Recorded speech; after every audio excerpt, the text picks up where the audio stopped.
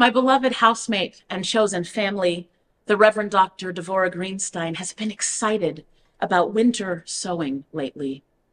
This is the practice of starting seeds outdoors in the winter months, long before most of us think about planting gardens.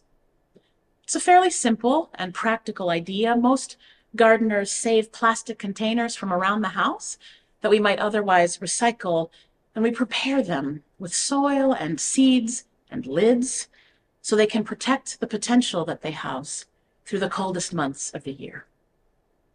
Why do we do this? Couldn't we look at beautiful pictures and seed catalogs instead and dream of all that we might plant in the spring months? I know that that has long been my personal practice. Why would we follow what for some of us are the winter holidays by tucking tiny kernels of life into unlikely spaces? I've decided to embrace this idea of setting seed long before signs of life will be visible as a type of leaning in to the new year. How many of us, like me, have gotten into a habit of disparagement at the year's turning? I remember holiday ornaments in 2020 that had language I probably shouldn't repeat in the pulpit without good cause, woven into these beautiful snowflakes. I think we still have a small plastic dumpster with flames coming out of the top as a representation of our disparagement and dismay with the year prior. I can't remember if it was 21 or 22. Politics, pandemics, and ideologies have turned what I used to associate with fireworks and other festive celebrations into a kind of creative dismissal of all that has come to pass in the prior 12 months. Don't misunderstand me. I fully embrace the power of humor that allows us to laugh our way closer to hopefulness and possibility. We need more of that. And I'm not here to censor how we keep ourselves going in difficult times. But as often happens in my life, I can hear the echoes of my grandmother's teachings when I get a little too comfortable in how I process all the things. She used to teach me about the magic at the turning of the year, and she encouraged me to do whatever thing I most want to spend my time on or have shape the year to come, just as the clock strikes midnight on December 31st. I think this is related to that tradition of kissing a loved one right at the end of the countdown. Her encouragement reminds me that even in those most difficult years of active quarantine in the face of this ongoing pandemic, there were beautiful things to be proud of that didn't belong in the dumpster fire, for all that it made us laugh in those isolating days. A lot of that pride for me was grounded in the ways that our congregations and communities showed up for one another, showed up for the work of justice. It was grounded in my gratitude for our religious professionals, for our lay leaders and our nationals UUA staff as they pivoted and resourced and supported us through the unknown. Most are still recovering from that nonstop labor. Beloveds, we leaned into community care in profound ways, and I am so proud of how we continue to do so, even as many of us, though not all of us, experience fewer restrictions in our activities than we did then. We built magical bridges, the very kinds of connections and interdependence that we continue to live into together in new ways. Those bridges between and among us require tending, as does the religious witness that we hold together in the world in common cause. In the story that I shared for today's service, we learned about a family negotiating their relationships to one another in their day-to-day living. In The Bridge of Flowers by Leah Lakshmi Piepsna Samarasinha, she invites us to consider the beauty in how we intentionally maintain our connections to each other and invest in bringing our values to bear in the world. This unique bridge connecting people across love, across differences in how they approach everyday life their belief systems and community engagement still allows for the creation of beauty and magic, as beauty and science and magic weave together a path that can be navigated by everyone. It keeps them connected to their children, to their people, keeps them connected even when stress seems to rob them of their joy. I probably don't need to remind you that when times were difficult and two people who loved one another profoundly gave more than they could sustainably give to maintain and support their surrounding communities, the bridge of flowers collapsed. Not only did it collapse, but some outside of their nuclear family discouraged them from rebuilding the bridge. Soraya had a ramp after all, and Kamau had an elevator. It wasn't as if they could no longer reach each other with enough effort, but the love at the center of their living space was missing, and it took beauty and magic from unexpected places to reweave the interdependence that had long nurtured that family. I can imagine my grandmother telling those children to hold the seeds and the dirt and the honey and the spores together at midnight at the turning of the year. Of course, we still have time to set intentions or to weave magic for 2024, and the purposeful naming of what we most long to turn our focus toward feels important in this story.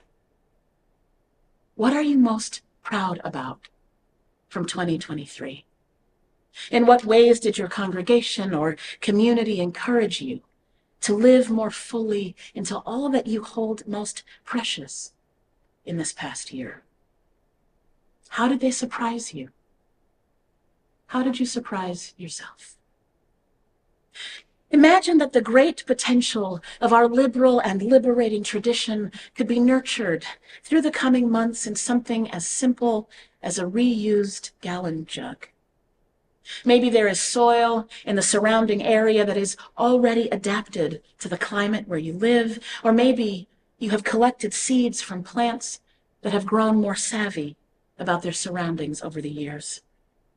I believe that our Unitarian Universalist faith is uniquely suited to the work of justice, to showing up for the rights and freedom of all.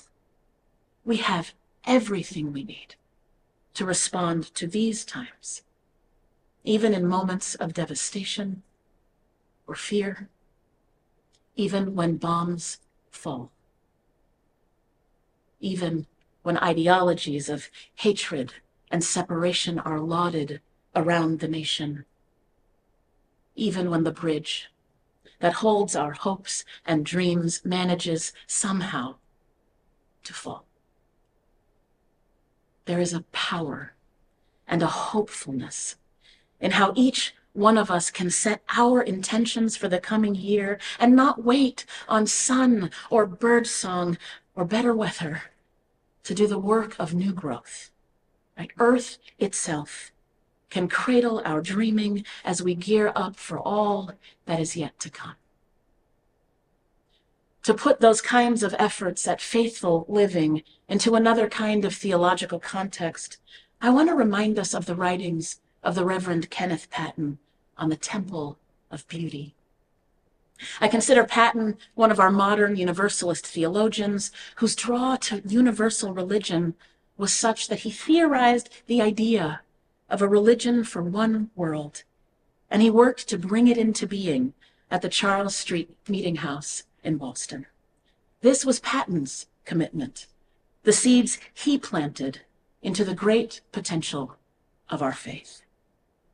For Patton, universalism needed to be expanded. It needed to be made large enough to become an expression that included a universal humanity, universal peace, universal welfare, universal health, universal freedom, universal security, universal science and understanding.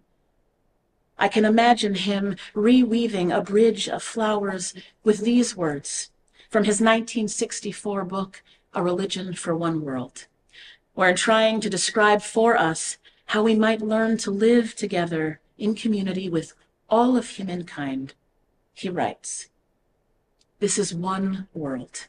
You are one humanity. Live, therefore, in peace and till the garden of the earth. Make your days and the years of your children a glad time upon the earth." Patton believed that religion, when drawn beyond the bounds of any one culture, any one expression, or any one group of people, contained within it the possibility of bringing into being all that is most right in the world. So here, goodness, freedom, justice, understanding, kindness, consideration, and the dismantling of discrimination and prejudice all reach their most noble, compassionate, and complete dignity, grace, and power. It's a lot to expect from one universal tradition. But Patton believed that the potential for this possibility lay within reach, if only we could learn and find good ways to describe it and to teach ourselves how to recognize it in its echoes through human art and human culture. Now, I know that we have learned a great deal about the dangers of trying to define one big T truth that is available for all people. Right? It's not the availability that is the issue. It's the likelihood that one dominant group's perspective will be elevated as the ultimate goal to the erasure of all other cultural and communal expressions. That is not what Patton is calling for. But still we know, right, to hold ourselves accountable to the impact of power in those scenarios.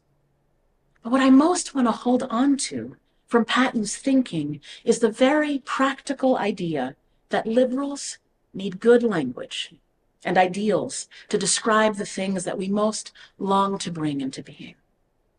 Our very pluralistic approach to Unitarian Universalism can make agreeing on shared language difficult, and without it, it's hard to collaborate with one another or to hold on to all that we hold dear. For Patton, the highest ideal that we can strive for in all of our efforts is beauty. I don't think he meant that in a temporary or frivolous or vain kind of a way. He writes that unlike goodness or truth, words that we often lift as ideals in our tradition, beauty includes the highest expression of our values. Right? He argues that there can be truth that is not beautiful, goodness that is not beautiful, but that beauty as its core is both truthful and good. And he reminds us that every expression of beauty born of our human interconnections serves as a kind of prophetic witness to what might best heal this world. Patton calls us to build temples of beauty. For me, those would probably take the form of gardens, and to fill them with everything that will preach our greatest ideals on our behalf. So what beauty do you most want to call into being in 2024? How are your congregations and your communities leaning into all that is most needed in this coming year? How are you helping to keep those bridges well tended? From the perspective that I am privileged to hold as the president of your Unitarian Universalist Association, I can tell you that there is already a lot to be proud of in our efforts in community. I hear from our field staff that care for each other far beyond the bounds and the limits of Unitarian Universalism remains the bedrock of this faith. I hear from our organizing strategy team again and again as they work with partner organizations around the country that they are thanked for the ways that you serve as the dependable core of volunteer efforts for justice in their communities.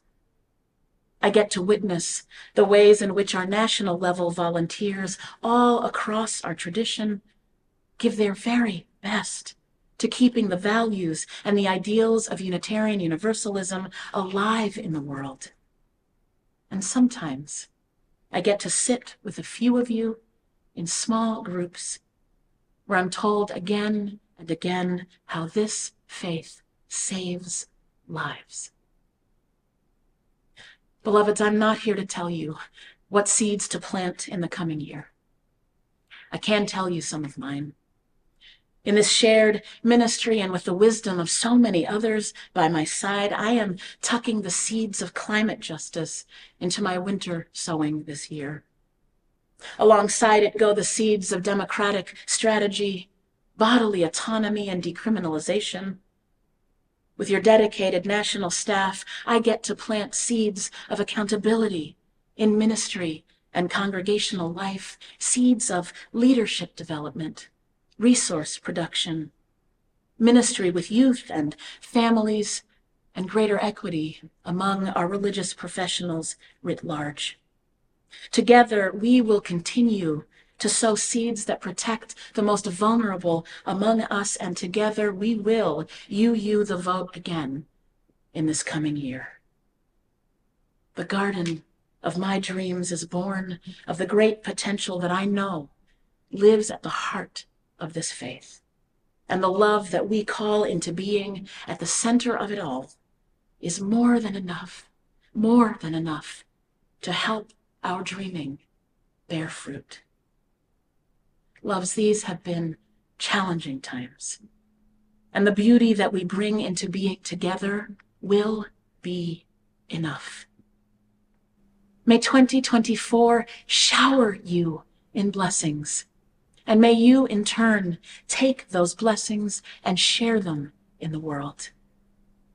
Thank you for all that you are and for all that you will yet do. May it be so. Amen. Ashe, and blessed be.